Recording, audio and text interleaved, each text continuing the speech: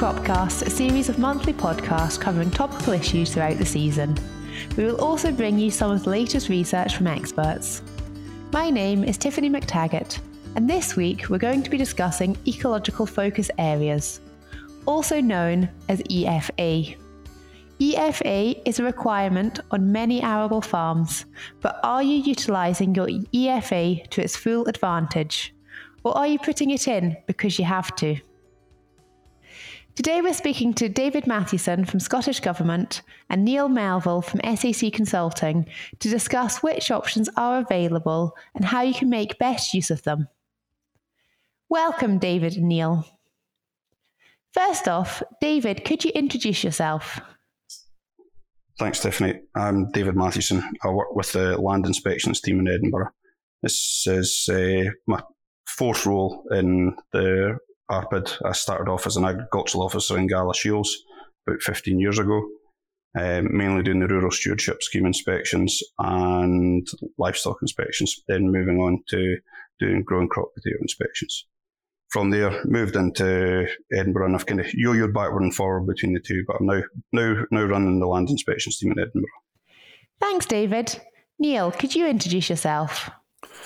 Hi, I'm Neil Melville. I work in consulting at the Cooper office. I cover Fife and give general agricultural consultancy advice. During the year, I complete a lot of IACS forms, and we generally get lots of questions about what can and can't be done for EFA each year. Excellent. There's a lot to consider with EFA, and it is likely that most arable farms will have EFA in one form or another on their farm. David, could you begin by clarifying what the purpose of EFA is? Nice and simply, it was brought in the CAP reform for 2015 across Europe to improve the biodiversity across farms and while still allowing production to maintain. So that's where we got our 5% level from that we currently abide by under the Scottish rules. Following Brexit, all the EU legislation was transferred across into Scottish legislation. Neil, what are the 7 options which farmers could implement on their farm? Fallow, grass or field margins, nitrogen fixing crops, catch crops, which is a crop undersown generally in grass, green cover, which is an autumn established green seed mix that grows through the winter, and hedges, which are just the length of a hedge multiplied by a standard square meterage. And the final one is agroforestry. That's great. We'll get into more detail on each of the options as we go on, as well as mentioning the new farm woodland option, which is available for 2023. So if we begin with fallow and margins, these seem to be 2 of the options which I see most frequently when completing single application forms. Neil, could you explain what the differences are between fallow and field margins? Fallow is an area that's been in crop the previous year that is then taken out of production between 15th of January and the 15th of July. Generally, it's an overwintered stubble that's been left to naturally regenerate for that period. Margins are either regenerated stubble, which could be claimed as a margin, which would give them a higher multiplier, or it could be claimed as fallow. But you only see that a few times. Generally, the margins are established as grass and are round the boundaries of fields or splitting large areas of arable land with a grass strip. So, David, could you tell us a bit about how the scoring system differs between fallow and margins? So the scoring system, again, these were all set in the EU legislation before we picked them up and wrote the guidance for all our Scottish farmers. But very simply, EFA fallow has a 1-to-1 rule. So 1 hectare of the fallow land cover gives you 1 hectare of EFA, whereas the EFA field margins have a 1-to-1.5 ratio. Neil, just picking up on something that you mentioned fallow is usually arable land that was in crop the previous year and then it's in fallow the next year. Am I right in thinking that fallow can stay in the same place over multiple years? Yes, it can, or it can progress within a rotation, but generally it stays in the same place every year, and I should add that temporary grass that's in its age is 1 to 5 years old can also be claimed as EFA fallow, as long as you shut the gate on the grass on the 15th of January and don't touch it again till after the 15th of July. Okay, so are there some advantages of leaving your field in fallow compared to if you decide to have it longer term as a field margin? Well, field margin, if you've established a field margin as grass and you manage it, the field margin can stay fairly tidy and doesn't have weed encroachment into your arable crop. Whereas if you claim the margin as just natural regeneration, you're just going to get arable weeds building up and edging into the crop.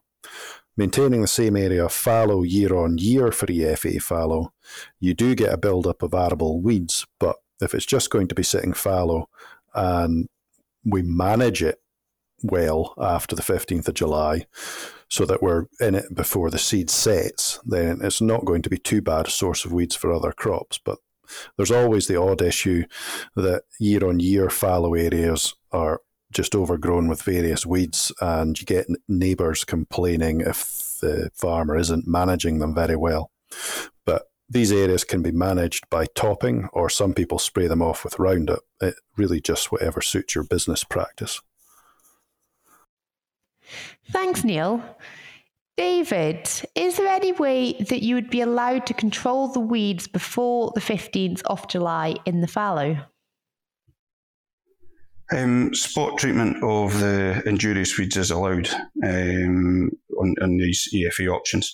If it is a bigger problem, you can always write into your area office, and depending what the weed is, there may be potential for us to allow certain actions. It's not universally given though. The other options that they have as well though is creating wild bird seeds or wildflower mixes in it too. So possibly a bit of cultivation there can help control weeds as well. Would you suggest that it could be better putting them into wild birdseed mix, so then you're benefiting the biodiversity more than just leaving it as stubble that's been left? I suppose that's very much down to the farmer and their own choice and their own business.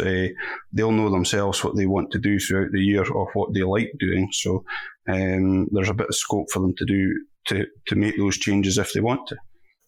I'd agree with David. Establishing wildflower mix and wild birdseed mix would increase the biodiversity. You have also to think of the field and its rotation, what the following crop is and what varieties are in wild birdseed mix or wildflower mix that could be either a carrier of disease or become a weed in the following crop. We do see quite a bit of wild birdseed established. It's a good food source for birds and cover for game for those farmers that have shoots. That's a great option, being able to use it for game cover as well. It definitely gives much more options. So thinking a bit more about margins, where would you try and place your margins to be able to benefit your farm the most? It comes down to what you're trying to do to benefit your farm. The margin would be beneficial in taking out areas that don't produce crop very well or are needed to be put down in some form of grass as a buffer strip. Something like from the top of a riverbank into the area crop where there's a slightly steeper slope towards a watercourse that would benefit normal farming practice by being a buffer. Quite a lot of people put them in the back of a hedge. This helps stop weeds that grow at the base of the hedge encroaching out into the arable crop. You can establish a grass margin between the hedge and the crop, and you get a lot more clear space that weeds aren't encroaching across into the crop. But you must be careful that you don't put in a grass EFA margin and then use them as access tracks.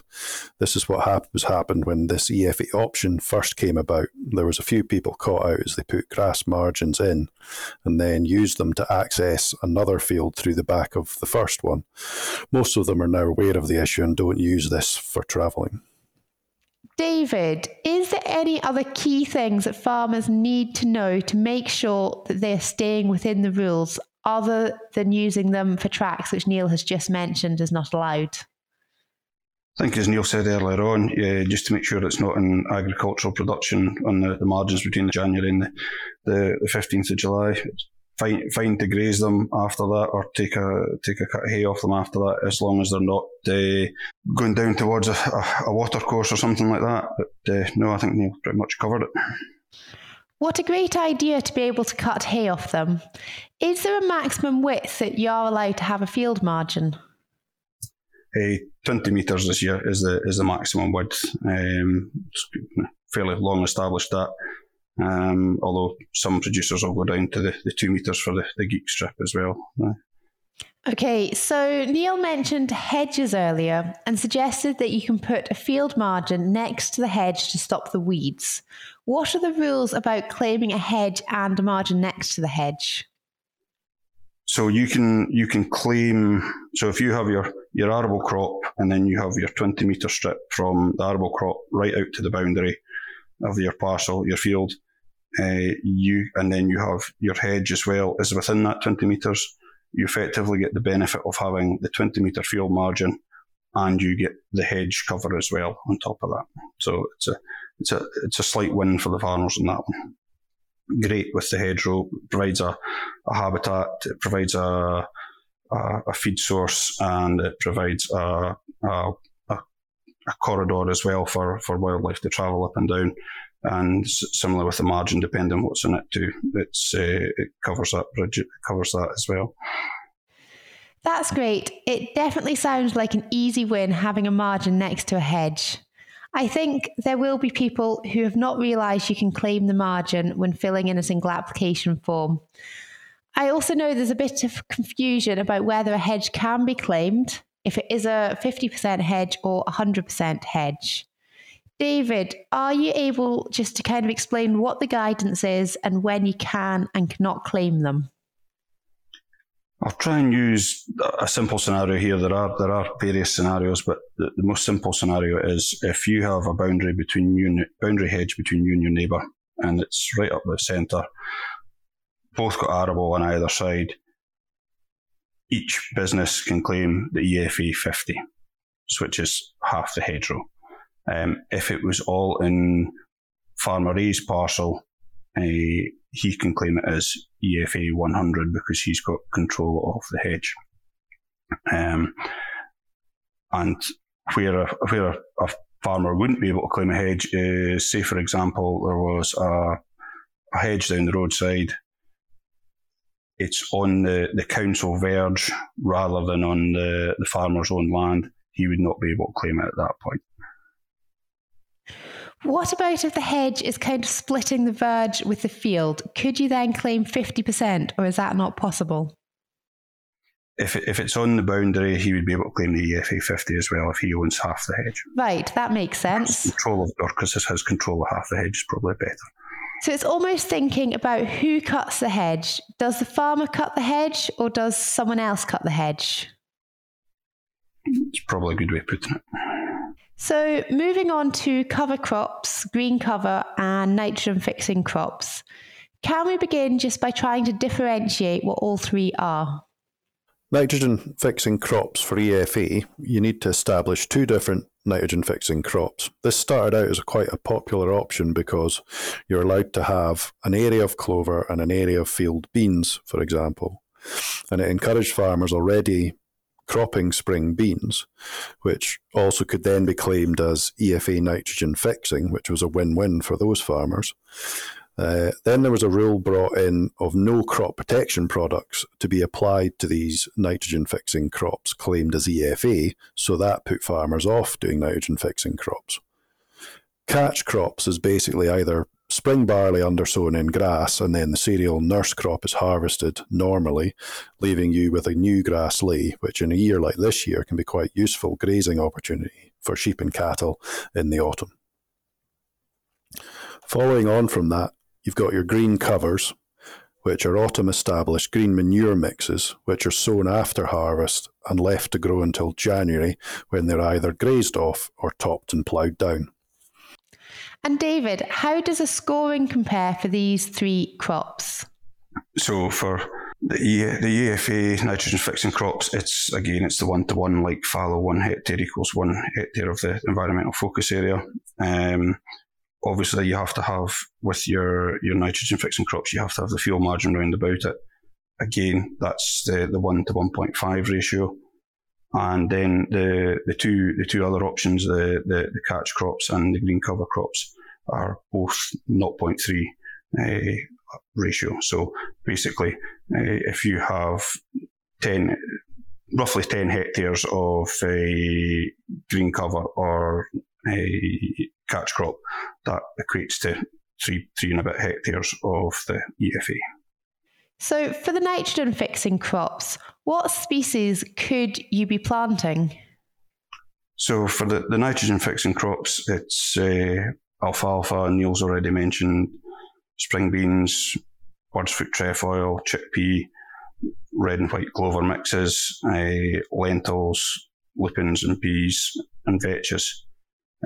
If you're sowing a mix though, you need to ensure that whatever's the predominant part of the predominant nitrogen fixing crop in that is what you claim that as on your IACS form. So if you're sowing a red and white clover mix, but it's predominantly red clover in it, you need to call it red clover on the mix for your first crop. That makes sense. So Neil, if you're going and selecting which species to put in, what sort of things would you be thinking about? Whatever suits your farm practice. So as I said above, when it first came out, a lot of farms were using spring beans because that's what they were using as a protein source for their livestock in the winter. So the two nitrogen fixing crops was spring beans and a clover mix plot, including red and white clover mix, which was cut and made into silage. But if you were just using it as a kind of nitrogen fixing manure, then you could have a mix of clovers, trefoils and things like that. Use it more like a green manure, fixing nitrogen for the benefit of the next crop. Okay, so for the nitrogen fixing crops, is the guidance on when it needs to be established and how long it needs to be in the ground for? Not for establishment, but it can't be harvested it has to be harvested after the 1st of August. That's to try and help the ground nesting birds. With regarding the catch crops, they are, as Neil says, they are established with the cereal crop, and after harvest they can be grazed. Green covers have to be established after harvest time, but before the 1st of November. And the green covers have to be in there from the 1st of November till the 31st of December, after which, if you want to, you can cultivate, plough them down if you want to use them as a manure, or if you're wanting to use them for grazing purposes, you can graze them after the 31st of December. Definitely sounds like it's worth double checking what the dates are for them all, because they sound quite similar to start with, but the dates are very different for them. Yeah, you do get quite a lot of questions in the autumn of when can I do what with my EFA. It's a lot of them with green cover, they know what they're going to do when they fill in their IACS. That field is going to be in such and such in September, October time. Then they phone asking what date it has to be in by, what field it has to be put in. So it's useful sending them a copy of their IACS and a map with it clearly marked on it. Rural Payments and Services website also has details on all the options and management requirements. So thinking about green cover, is there any particular species that can be planted which will offer the farmer the most benefit? It depends on how early in the summer they get them established, because the date they have to be in by is the 1st of November. Any of the green cover crop options on the list, establishing them just before the 1st of November, they're not going to develop very well between the 1st of November and the 31st of December. But a summer like we've just had, when a lot of the harvest is done before August, the green covers could have been put in straight after harvest, and they could be very well established. You could have put in red clover or white clover mixes with barley or oats, and by early January, it could be a very good stand of green biomass, and whether grazed or topped and ploughed down, there's a lot of use in it. So there are some good mixes, but it just depends on the summer and when you get them established. By the sounds of it, the earlier the better. Yep, definitely. David, do you have anything else to add on green covers? Just a good thing, a good practice to do is make sure you hang on to your seed mix labels on your invoices, so that if, for example, you've tried to establish a green cover and we come out and to do an inspection and it's failed, you've got the evidence there that you've attempted to establish the green cover. That's definitely very good advice. I'm sure there's been a frustrated farmer in the past who's thrown out the label or can't find the invoice. So, Neil, what is your view on catch crops? I know I've spoken to a few farmers and some love them and think they're great. Others detest them and won't go near them. What are your views on it? I find catch crops are usually used as an EFA farm option for predominantly stock farmers who have a small area of arable ground. They've been used to establishing grass as an undersow, so they use the catch crop option because it's beneficial to them. When this option came up, it was a no-brainer for them. They just thought, we do that anyway, so we'll just carry on doing it. It's not something that the big arable guys are going to do, because then they're going to have a grass crop in the rotation, which they need to find a grazier or someone to take for silage. Someone needs to make use of it. That's why the green cover mix comes in for the big arable guys, mainly mixed farmers that have been doing cover crops in the past, and it was already farming practice, and they've just used it as a win. So moving on, the last EFA option, which has been available in previous years, is agroforestry. David, could you start by telling us what agroforestry is and give us an indication of how many people are actually using the option? Because I know I've not come across it before. Agroforestry, it's only come in the last sort of few years. It's not had a large uptake in numbers, but there have been a few applicants over the course of time.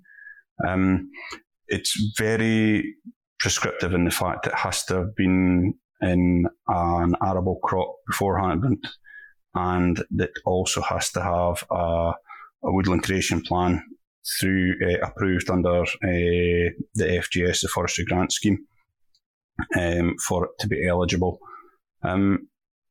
It is a good option if you meet those criteria. Again, it's the 1-to-1 ratio, the same as the fallow. It also has the arable land also has to be an arable land since 2015 as well. So if it's been permanent grassland since then, that's not eligible either. And then again, they have to submit a map like a lot of the other options every May with their IAX form. Of course, there is this new service on our mapping platform that allows farmers to put their EFAs in through that process. So hopefully trying to make things a little bit more straightforward and get up to date with technology a little bit as well for producers. So when you've put in agroforestry, does it have to stay in arable cropping, or could it be in grass and have livestock grazing? Under the agroforestry schemes with the Forestry Commission, they can graze them, or they can be inter-row cropped, although I must admit that I haven't heard of anybody inter-row cropping myself. I suppose it's a bit out there for interpretation for farmers. There is inter-row cropping going on in Fife. One of the main things to watch out for is making sure you get your measurements right between the rows.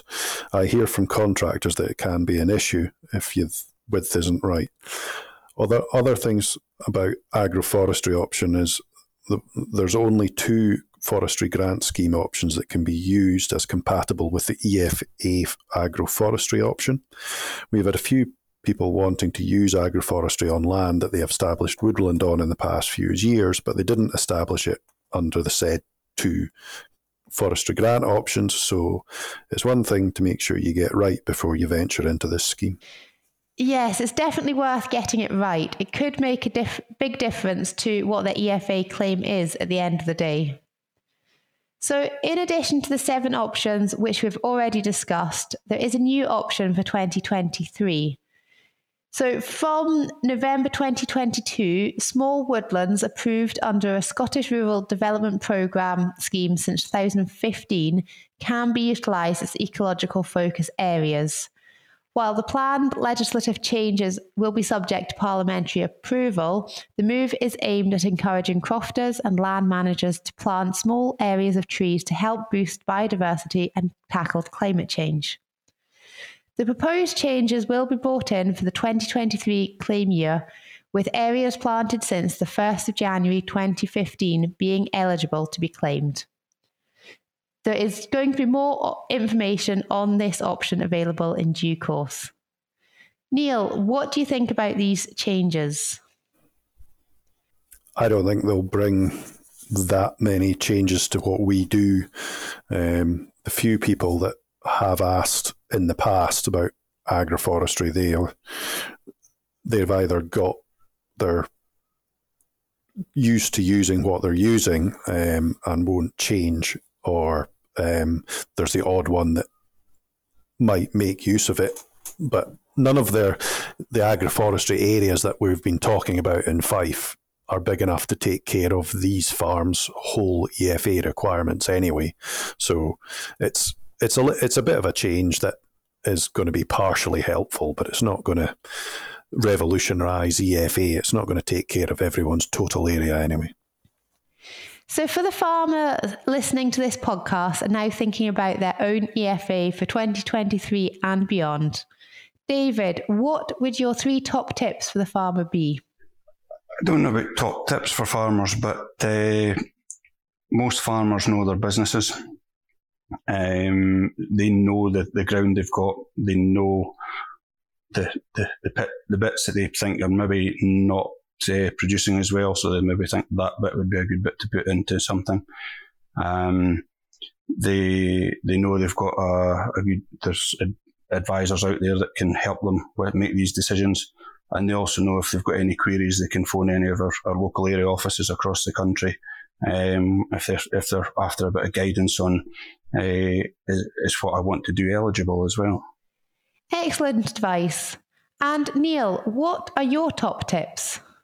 I think farmers have to make sure that they know, or they ask at least, what the EFA options are. Make sure that the ones that they pick suit their farming system or farming operations, and then also make sure that they're fully aware of the dates. There's no point in the best EFA option for your farm and then cutting it or grazing it on the wrong date and getting caught and losing your payment.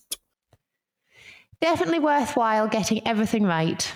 David, what are the penalties if you do not go and quite follow the guidance? You'd see a reduction in your greening payment, which is roughly 30% of your BPS.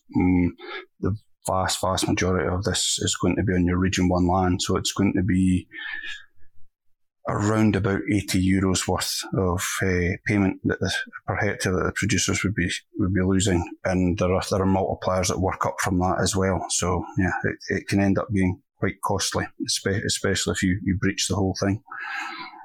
Sounds like it. Definitely worth seeking that extra advice, whether from your consultant or speaking to your local ARPID office.